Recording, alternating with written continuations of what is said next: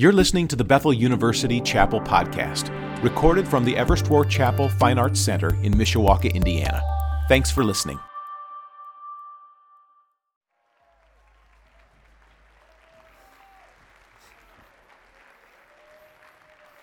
What's good? What's good? How we doing? So, one thing about those pictures, might not have shown too well. I wasn't always bald, if y'all didn't know that. So that just happened a couple months ago. I decided to shave my head. So if it's a little shiny up here, my bad. So how are you guys doing, though? How we doing? I thought it was going to be a little louder than that. Y'all still might be asleep, or y'all might not be used to being back from winter break just yet, but that's all right. Hopefully I don't put you all to sleep, and we can keep this moving, all right? So I'll be honest. I feel like majority of you guys probably don't know who I am, which that's fine. So I'm going to tell you a little bit about me before we get started, okay? So I'm 24. I'm a student here, like the video just said. But I was actually here about 5 years ago, and then I left. Long story short, I didn't do well academically, and I was pretty immature, if I'm just going to be honest with myself. But anyways, God has given me the opportunity to come back here 5 years later and study His Word, so I'm really blessed to be back here. Outside of that piece of my background, if there's two things that I'd like to really dive deeper in on what I'm passionate about, it'd be music and community. I love music. For those of you who know me, I'm always having headphones with me. I'm always listening to music. I'm always talking about music, whatever. I'm a big J. Cole fan, along with Kendrick Lamar. I don't know if anyone in here know who they are. But I hear you. But I listen to all genres of music, really. And so back in the day, I used to be a drummer. Since then, I've just been obsessed with music. I love how you can break music down by the lyrics, by the melody, how it all affects your emotions. And I believe that all music tells a story. And it all paints a picture as well. And if you really listen close to it, you can see it. Outside of music, the other thing I'm really passionate about is community.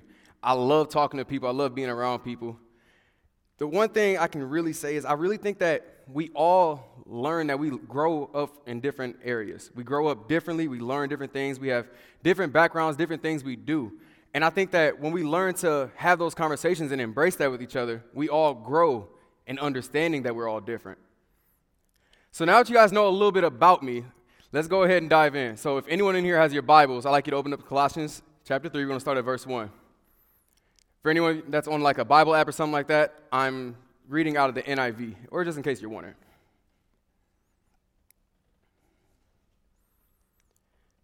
Since then, you have been raised with Christ. Set your hearts on things above, where Christ is, seated at the right hand of God. Set your mind on things above, not on earthly things. For you died, and your life is now hidden with Christ in God. When Christ, who is your life, appears, then you also will appear with Him in glory. Put to death, therefore, whatever belongs to your earthly nature: sexual immorality, impurity, lust, evil desires, and greed, which is idolatry.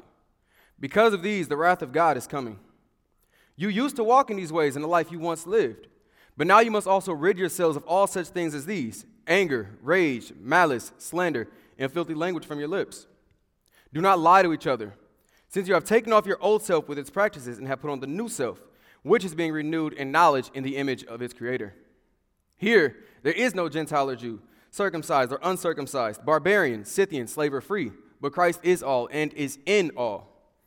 Therefore, as God's chosen people, holy and dearly loved, clothe yourselves with compassion, kindness, humility, gentleness, and patience. Bear with each other and forgive one another if any of you has a grievance against someone. Forgive as the Lord forgave you. And over all these things, put on love, which binds them all together in perfect unity. Let the peace of Christ rule in your hearts, since as members of one body you were called to peace, and be thankful. Let the message of Christ dwell among you richly as you teach and admonish one another with all wisdom through psalms, hymns, and songs from the Spirit, singing to God with gratitude in your hearts. And whatever you do, whether in word or deed, do it all in the name of the Lord Jesus, giving thanks to the Father through Him. Let's pray. God, I thank you for your word. I thank you for this school and this community, and most importantly, Lord, I just thank you for your presence here and what you're doing through the lives of the people here, and just what you're doing in general, God.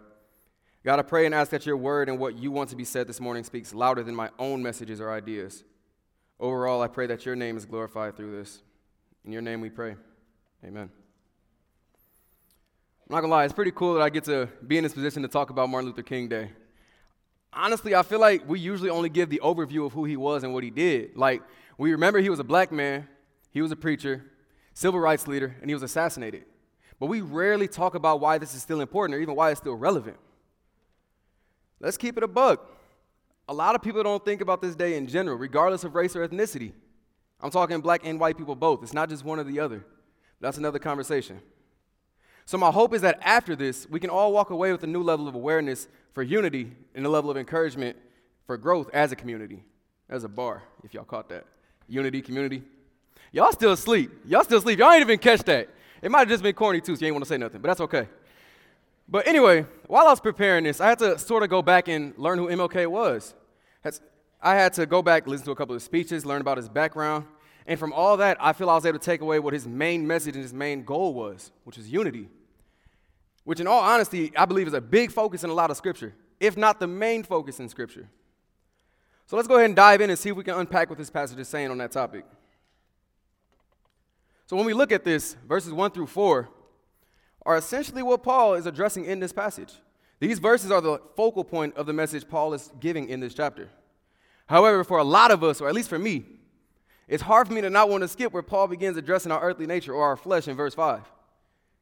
It's very easy for us to think, I don't do that, or even go to the point of saying so-and-so does that, thinking that I'm not like them or I'm even better than them. Y'all want the truth? I find it hard to believe that only a couple of us don't fall in these categories. I believe we all do.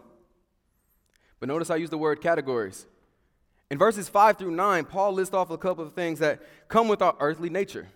For the sake of time, I'm not going to be able to break down all of them, but I will talk about a couple. But I don't want you guys to think that the others are not as important as the ones I'm about to talk about. They all cause problems and can cause division in communities. Put to death, therefore, whatever belongs to your earthly nature: sexual immorality, impurity, lust, evil desires, and greed, which is idolatry. Because of these, the wrath of God is coming.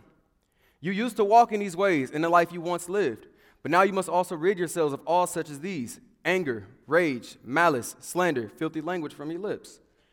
Do not lie to each other, since you have taken off your old self with its practices. I don't know about you, but to me that feels like a lot of stuff to try to get rid of. And like I said, I think it's easy to believe that we don't do that. And you might even be asking yourself right now, how does this even apply to me? Or, that ain't even me. Before we get defensive, let's breathe and address this first point. Ooh. Not some of us, all of us are broken. You're not exempt. I don't know about how many of y'all clean or not, but when you do you ever dust a certain area and then a week later it comes back? And so then you're like, all right, bet. I'm going to try it again. I'm going to dust it again. Then another week, it's right back. And it might be even dirtier, right?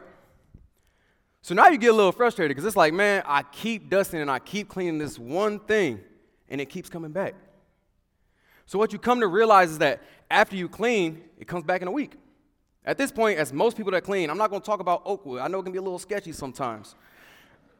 But at this point, you realize in order to have a clean room or area, you have to constantly clean it, constantly come back and do it again. Some things can be spaced out to be cleaned again in a week, some things in a day, some things can be done in a month or two.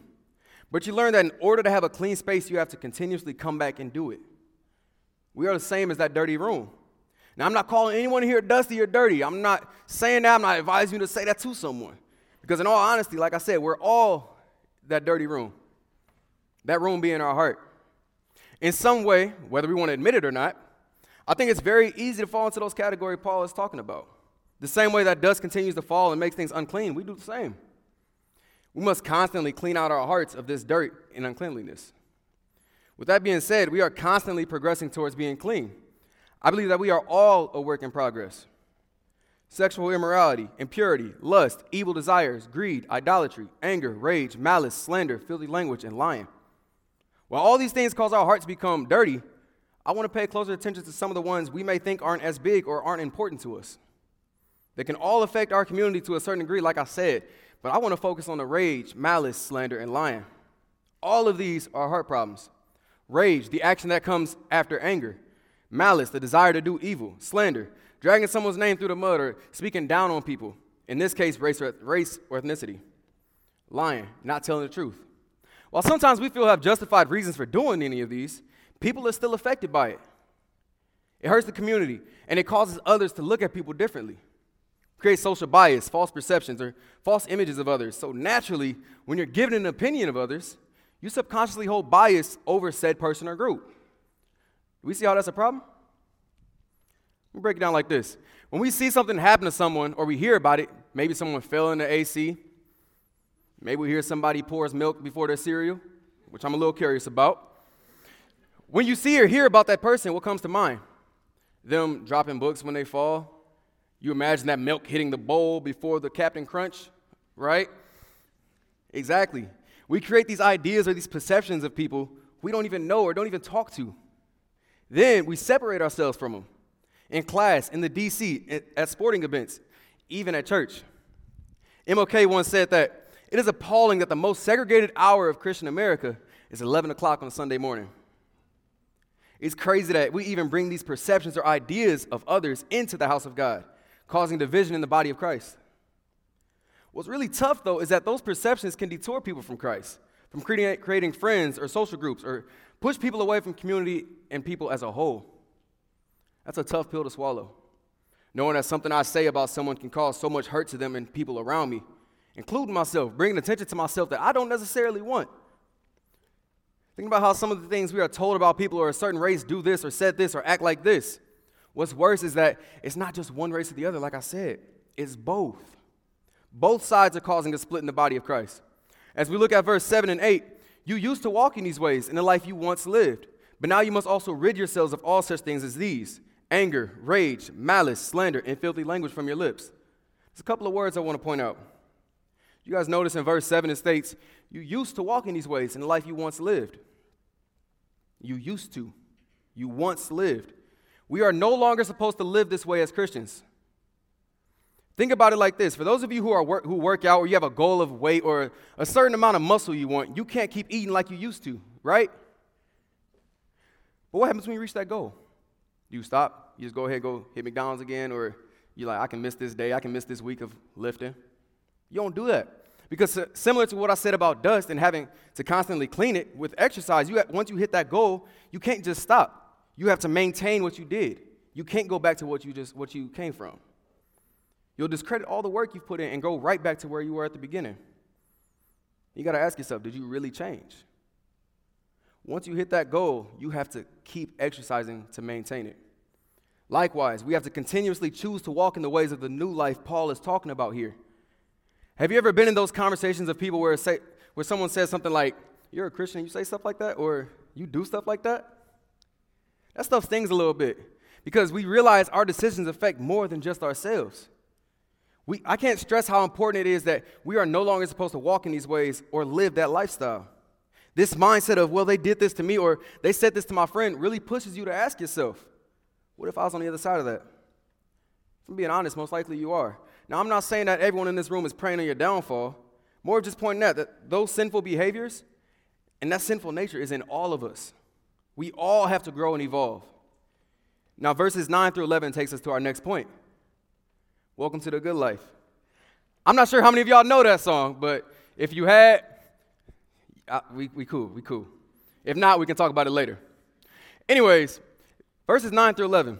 Do not lie to each other, since you have taken off your old self with its practices and have put on the new self, which is being renewed in knowledge in the image of the Creator. Here there is no Gentile or Jew, circumcised or uncircumcised, barbarian, Scythian, slave or free, but Christ is all and is in all. Yeesh. Hold on, time out. Y'all might be too young for this, but y'all remember the OG Tobey Maguire Spider-Man? Yeah. So every time I read this part, I imagine how he would hear somebody scream and run towards them, right? While he's running, though, he's changing into his costume. Now, first off, I don't know how he had the money to be ripping them shirts all the time. But outside of that, he always had his costume underneath. Which brings me to that, he had to be burning up, especially in the summer. He had to be hot. Anyways, that's how I feel when I read this. I feel myself tearing off my old self and becoming that new self that Paul is talking about in verse 10. When we make that choice in our life to be renewed or made new, as it says, that old self and old nature is stripped off. In verse 9, since you have taken off your old self with its practices. I'm not sure how many athletes are in here, but I'm sure you can all attest to that. When you got here and started playing, there were things you had to adjust or a certain thought pattern you had to change in order to perform to the best of your ability and help your team. I love basketball, so I can break it down and say that if in high school you were the best scorer or best passer, once you get to a higher level of the sport, you realize the old ways you address the opposing team is not always going to work. So you got to get out of that old thought process or grow from who you used to be in order to overcome. In the Christian sense, we must grow in order to overcome the enemy in our sinful nature. But let me specify, that enemy is not the person that looks or acts different. But the big thing with basketball or any team sport, you learn you can't overcome them by yourself. You can try. Let me know how it works. I imagine myself getting on the basketball court about to play 5-on-1. I'm not going to lie, I barely got the lungs to play 5-on-5, let alone 1-on-5. I can't do that, especially full court. The point is that when you grow from who you used to be, you realize you need your team, you need your community. In this battle for unity, one person can't do it. It must be a group. However, a single group or race can't do it either. A single race or ethnicity cannot wish for the other side to change. As the body of Christ, this is a mission for the body of Christ around the world. You see the idea of unity or a team throughout this whole section. Tell me how many times you've seen the words all, each other, together, one another, or anything along those lines that points to more than one person. Paul stresses how important it is in this passage for it to be a group or a community. I mean, it is a letter written to a church. In verse 10 it says, and have put on the new self, which is being renewed in knowledge in the image of its creator. I'll come back to this later. Just keep this verse in your pocket. But I want to reference this back to verse 9, where we see the words each other. We see that it is not just they need to grow or in their relationship with Christ or be more like Jesus. The words are each other. Shows that it's a collective that needs to do this and hold each other accountable to the image of Christ. You ever been in a group assignment or had a project to do that you really wish that one person did their part? It's like, man, as soon as you see you group with them, it's like, I know I'm going to have to do this whole presentation. I know it. I'm going to have to do the research. I'm going to have to buy the poster, the material, all of it. I'm going to have to do all that. That's life, unfortunately. But while we have those thoughts or feelings toward that person, let's turn those thoughts and emotions to a different direction. Keeping in mind the earthly nature Paul talked about in verse 5 through 8, am I too still being renewed in Christ? Or am I just pointing out on everyone else?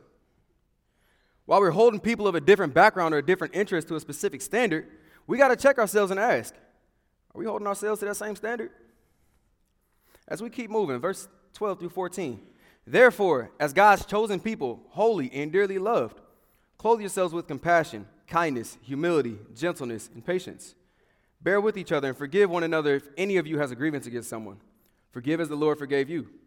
And over all these virtues put on love, which binds them all together in perfect unity. Love how it says, clothe yourself. As people in the body of Christ, we clothe ourselves with compassion, kindness, humility, gentleness, and patience. That's just who we are. I'm curious, though, what does it mean when it says bear with each other like it says in verse 13? So I had to do a little bit of research on what that phrase means, bear with each other. Hear me out. To bear with means to carry. When we hear the phrase bear with me, it's pointing towards someone asking to carry the burden of being patient with them until they reach their destination. That's probably my favorite part in this passage. You mean to tell me I got to bear the burden of my neighbor? I mean, we don't even look the same. We don't even like the same music. They don't even go to Chicken Finger Friday at the DC. And I got to bear their burden? Yeah. Imagine if you have a body that the foot doesn't want to bear the weight of the rest of the body. That is what it's like when we're in the body of Christ and unwilling to bear with each other in our struggles.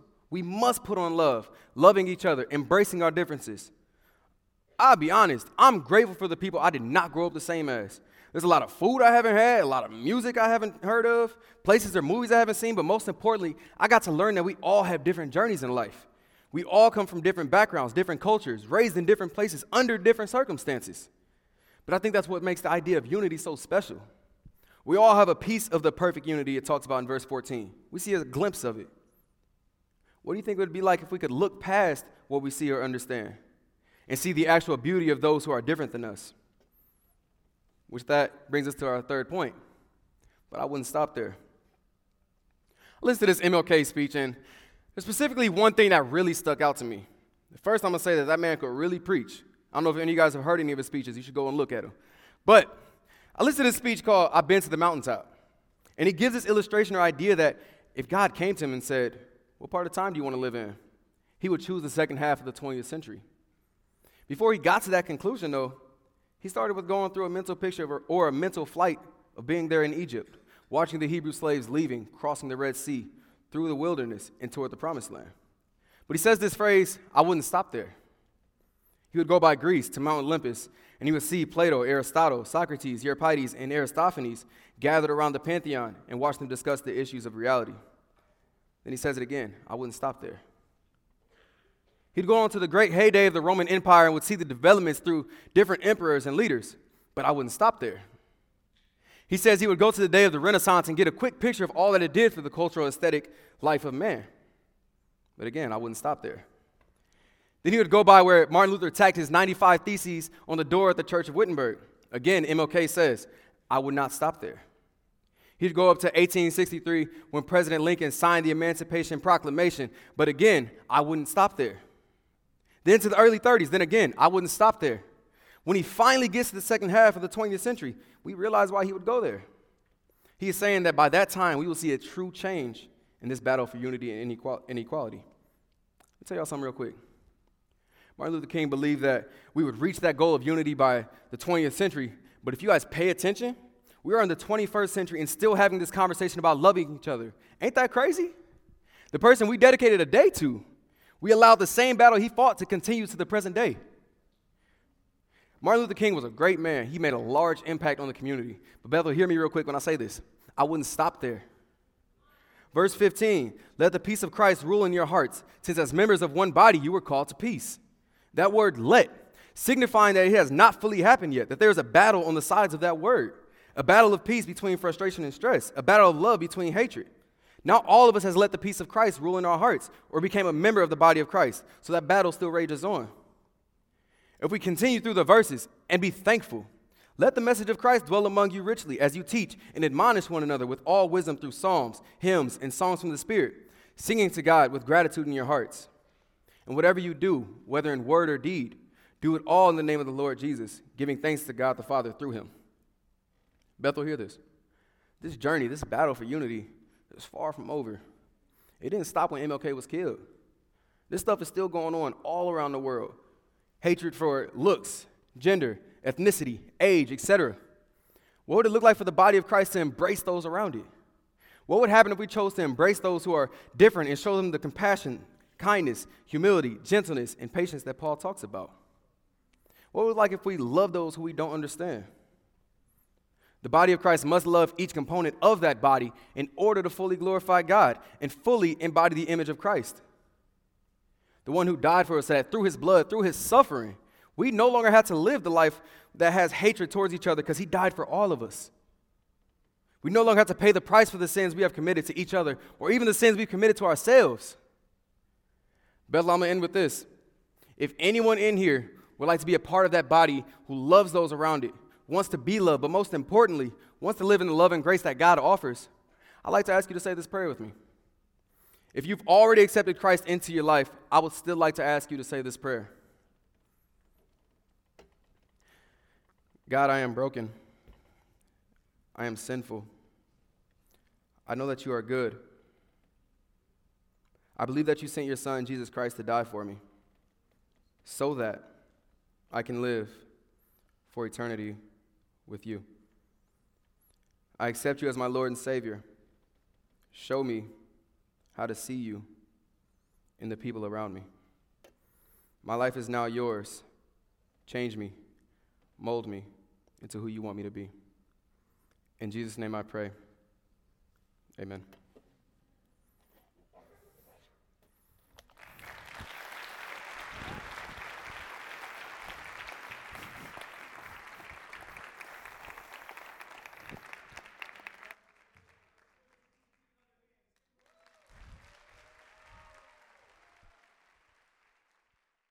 Thanks for listening to the Bethel University Chapel podcast. Subscribe to the podcast and get more information at chapel.betheluniversity.edu or check us out on the iTunes Store by searching for Bethel University Chapel.